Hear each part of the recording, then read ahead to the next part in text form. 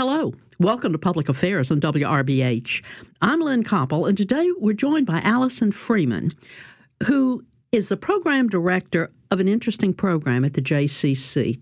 Can you start telling us about that? What does ACE mean?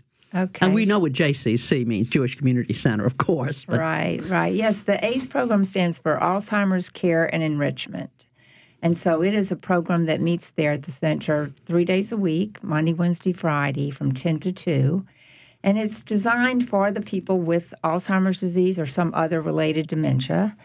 And there's 12 people in the program who come on those 3 days. And the idea is for it to be engaging, enriching, and caring for the person who attends, but also provide some respite for the families who are living with this disease. And so people, like the caretakers would drop someone off, and it would be a couple of hours of kind of interesting things for them to do or fun things for the people who do have Alzheimer's or whatever their complaint is, and but let the poor caregiver go and do some errands and things. Right. In fact, the programs were designed initially for the caregiver, the idea being that respite was such a great need. But what we know is that caregivers also want more for their relative. They want it to be an engaging experience. They don't just want someone to sit there. Sure. And so they're looking for a place where that person can really have a good experience and be involved socially and have this engagement that we know is so important for all of us. I know you've heard of the Memory Cafe idea that I think comes out of the Netherlands. I'm familiar with that, and it's the same sort of thing, except in some cases the caretakers are involved, and in some cases the caretakers are a little isolated and kind of need to hear from other people who are in the same position that they are, and to also have fun. Is your program connected to that sort of a thing, or did you all start it on your own? And how long has it been going on? Sure. The Memory Cafe is a little different because ours is, and ours started in 1991. That's a long time ago. Yes, it is. The Brookdale Foundation out of New York is where this model came from. It's a social respite model, they call it. So we're not a medical focus. There's no nurse or anybody on staff. It's as if you were going to someone's house and of course. Having that engagement there. But so it's been around a long time, and the Brookdale Foundation sort of set up this model of a small group program. They decided to have it in all sorts of different settings. We were the first JCC that had a program. Of course, now there's many others in other settings, in other JCCs, but they had them on Indian reservations. They had them in churches where the church was empty during the week, and they could afford that space. But the idea was that it would be a cost-efficient model. And so I think one of the hallmarks of our program is that we are staffed by volunteers. Oh, that's nice. And so it is, because I think the volunteers who come bring a different level of interest and commitment to the group, because they really want to be there. They want to contribute as much as they can. And so it's been a really, really nice part of our model. And, correct me if I'm wrong, but sometimes it might be nice to get away from a professional and just meet someone as a kind of on an equal basis. In other words, it's not someone who's going to tell you something about what's wrong with you, but someone that perhaps you can interact with in a sort of a different way.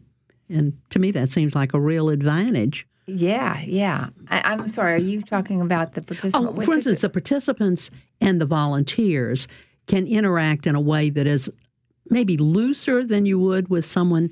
I see, yes. I hate to say knows too much about something, but a nurse, in other words, she perhaps would feel, she or he would feel that they had to be more helpful in some way, whereas a volunteer might be just very, what shall I say, anxious to talk. And right, more like in a friend. a normal conversation sort of a thing. And enthusiastic, tell me more about that, or let's do this together, or something like that, in a friend to friend and kind of an equal talking basis. I think that's a wonderful idea. Yeah, it is. And you're right. It's very much a a connection that's different than any other. And so, yes, those volunteers make up our staff. Oh, how wonderful. Yes, yeah. and they come regularly. And I think it's certainly a huge boon to the program, but I also think it serves the volunteers as well. Absolutely. As a way for them to contribute. And then not only do we have the participants come the 3 days a week, we do have a caregiver support group once a month to help with what the families are going through. You know, this has been going on since 1991, and I imagine in 1991, the interest was not as great as perhaps it is now. Am I right? This is a growing, I hate to say problem, but it's a growing concern for so many people. Well, that's certainly true. I think that, there were certainly people with this disease then, yes. But we didn't hear as much about that. And there was probably a lot more stigma attached. We hope we've made some progress in that respect. But now you're right. With the numbers, with the baby boomers reaching older ages, we're going to see so much more of this. And there needs to be a lot more services out there for folks. And I'm not terribly familiar with an awful lot of people with Alzheimer's, but it seems to me, unfortunately, I'm of the age where I certainly do know people that there's not a one type fits all, is there? I mean, there's some people who interact very, very well and enjoy interaction a great deal, and then perhaps there are others not so much. And it's a hard way to guess, well, how does this work? How do you all deal with that? Yeah, no, that's true because, there's a often quoted quote that says that, one person with Alzheimer's disease or one family with Alzheimer's disease, if you've met them, then you've met one person with Alzheimer's disease. Yes, exactly. It's so true. Exactly. It's so variable depending on the person. And as we know, there's quite a large amount of dementias out there. So people can have Alzheimer's disease, but perhaps there's other overlays of different dementias that they're also having. So it is very unique to each individual, but there certainly are some generalities that we can we know and we know how to work with. But with a group, just like any group, you're going to work with variability always. And so, you do have to get to know each person, and you have to get to know how their diseases manifest and who they are, because it's really, we want to make sure that we're working with people and seeing them not as a diagnosis. Well, no. They're the person living with this disease, like a neighbor rather than a patient or anything like that. What sorts of activities do you have? I guess different things for different people, but generally, how do you introduce the activities? Well, we do things as a group, so we don't break out individually. Particularly, we really don't. We have 12 participants, so we can do things together, and that is one of the designs of our program. We want there to be a community. Sure. And so we're all doing things as a group. So that can be challenging sometimes to make it work for everybody, but we always have an exercise piece. Oh, that's good. So we're, doing exercise typically in our chairs. But it can be challenging and good. So as we know, movement is important. Absolutely. And everyone can do some movement. And then we also have some sort of music every day. And as you probably are aware, music is wonderful for all of us, but it's really a great way to connect with folks with dementia. And so we have a piano player. Armand St. Martin plays the piano for us on Monday. He plays lots of all these old New Orleans standards. Absolutely. And people get up and dance, sing, clap along. And then on Wednesday, we have a different musician, Hazel Schluter, who plays the mandolin. So she comes in and does more like folk songs or bluegrass and sing along. Hazel and the Delta Ramblers. Yes. I know. Yes, I know. Hazel. I know Hazel. She's great. And then on Friday, we have the Loyola Music Therapy students have regularly come. So we have a different group each semester, but that's been great to kind of have a variety, and they bring a different level of music, doing music therapy pieces with us. And I think it's so important because music is a different form of what you're thinking about. And it's been my experience that people often remember songs, and actually poetry too, after other things have gone, but they can come up, or prayers, for instance, known prayers will respond, and that's wonderful. In other words, somewhere that's coming out and doing it. It is. It's an overlearned skill, and so it's very much a part of us. And so you're right. It's like we can have that responsiveness as well as that. It's an enjoyment. It's a strength, sure. that people can enjoy. Well, tell me about the other program, this Mind Matters. What is that? Yes, that's another program we do at the JCC. It was also designed by the Brookdale Foundation. Mm-hmm. What they saw was that people who were not ready for a program like ACE, that there were people out there who were struggling with maybe some concerns about memory, worried that they may be having some issues related to aging, perhaps. Or perhaps just were having some things that they were concerned about. And so they thought, well, why don't we just use the same model and sort of have some kind of group program where people can benefit from the engagement, exercise, and involvement, and work on brain health. And so that's what Mind Matters is. It's for folks who are either concerned or maybe seeing some issues and want to work at it, want to be proactive in their brain health. Well, so you would recommend at least the first program to people, say, listening to this program who might have, might have friends, might have relatives, or might themselves be worried about something. Could you come to this Mind Matters and sort of maybe run through it with someone who could say, yes, come on over and talk about it? How would you get in touch with this? It's the JCC. Right. I imagine the Uptown JCC. Yes, both of these programs are at the Uptown JCC. And the Mind Matters program is a class. So we have a fall semester, a spring semester, and a summer session. And so the fall and spring sessions are 12 weeks. The summer is 8 weeks. And yes, they would need to call the JCC and talk with me. Good. And I would just, tell them about the program and see if it's what they're looking for. They could join the JCC. It's not very expensive, and it's a nice thing to join anyway. And you don't have to be Jewish to join the JCC. No, you don't. So anyway, it's open to anyone who has an interest there. There are lots of other things to do at the JCC as well, aren't there? Great offering, certainly. And of course, you don't have to be a member of the JCC to do either of these programs. That's what I was going to ask next. Do you need to join? No, you don't. But I do feel like having our program, ACE program in particular, at the JCC is a real benefit because we have the nursery school there, and as you were asking about activities, that's another thing we try to incorporate is some involvement with the children, and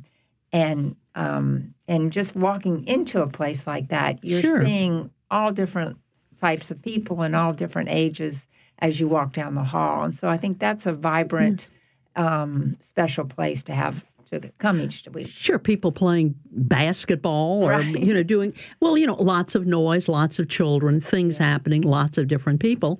And that, to me, that would be very helpful to anyone who is having problems in one way. Yeah, I think that's a wonderful activity and a wonderful place to have it. It's that's what we want. Well, how do we get in touch? Can you give us numbers? Do you feel comfortable giving not your own, however to get in touch with the thing? The JCC number is 897-0143, and my extension there is 143. And ask for you. Yes. The person will probably be able to do it. Right. So you just could call that. Now you say it's in semesters. You probably would have to wait and join at the upcoming semester. Would that be right? You don't join mid-semester or mid-class. Yeah. Although our new spring semester starts on January 16th. Oh. And so that's when we start afresh. And it's every Tuesday, this class, and it is 10 to 2. So it's not just an hour class. It's a time. A significant. Yeah, it's a commitment. Well, but that's important. Yeah, and that's what we try to encourage is that. It's important to work on our physical health, and it's also important to work on our brain health, and so that's what we try to do in this class. Well, that really is good. And can you give us an idea of how many people are involved in this? I mean, overall, not individually, but you know. Yeah. Well, we have usually about 8 to 12 people in the class.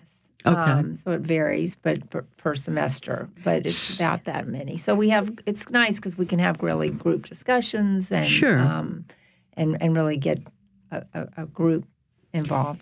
And I think it's also nice to feel that you're in a group and that you can say things in a group that perhaps you wouldn't want to share if it was people you just dropped in to a meeting and now you're going to stand up and reveal things that might be unpleasant or painful to talk about.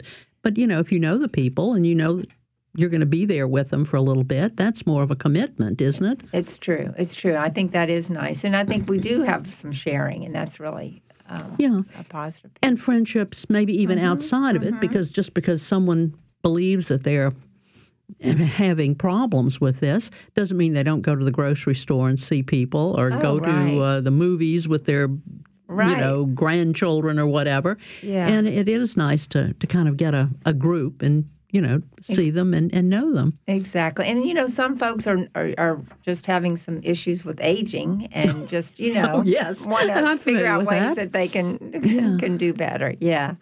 Well, I think all of us have, and I say this, being an old person, is that you do have fears about that and you wonder, oh my goodness, is this, oh no, what's happening to me? For instance, I have a terrible thing. I can't remember people's names anymore.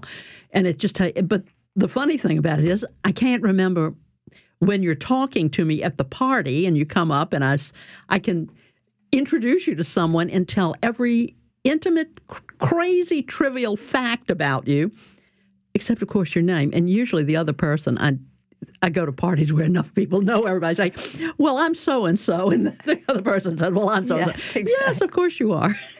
Right. I think that's such a common complaint for I'm afraid lots of us. Yeah, so.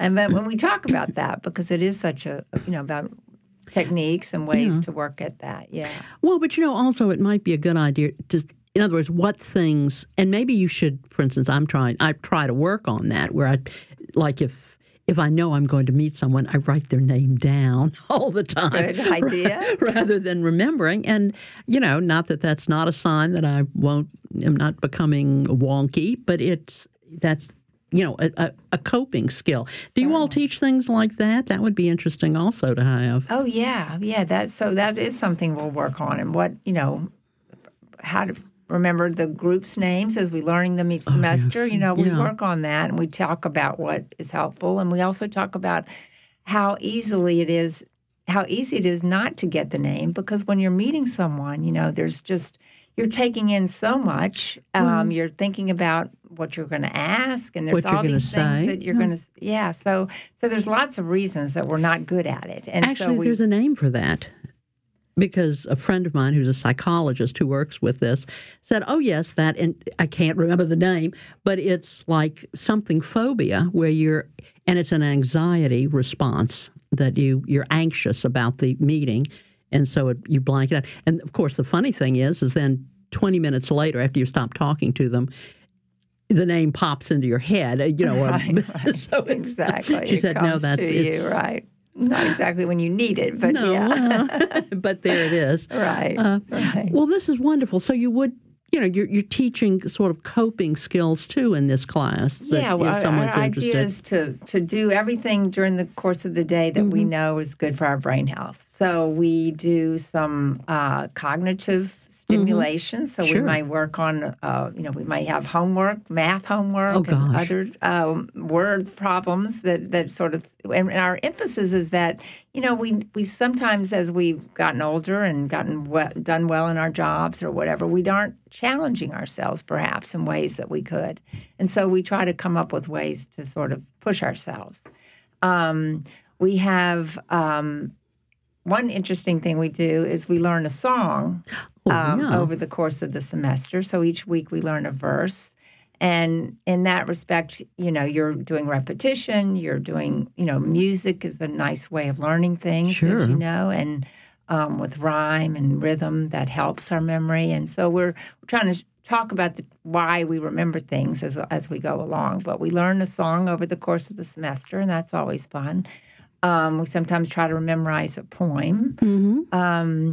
We do an exercise. There's 30 minutes with a trainer so that we're getting that piece because we know that's so critical to our brain health.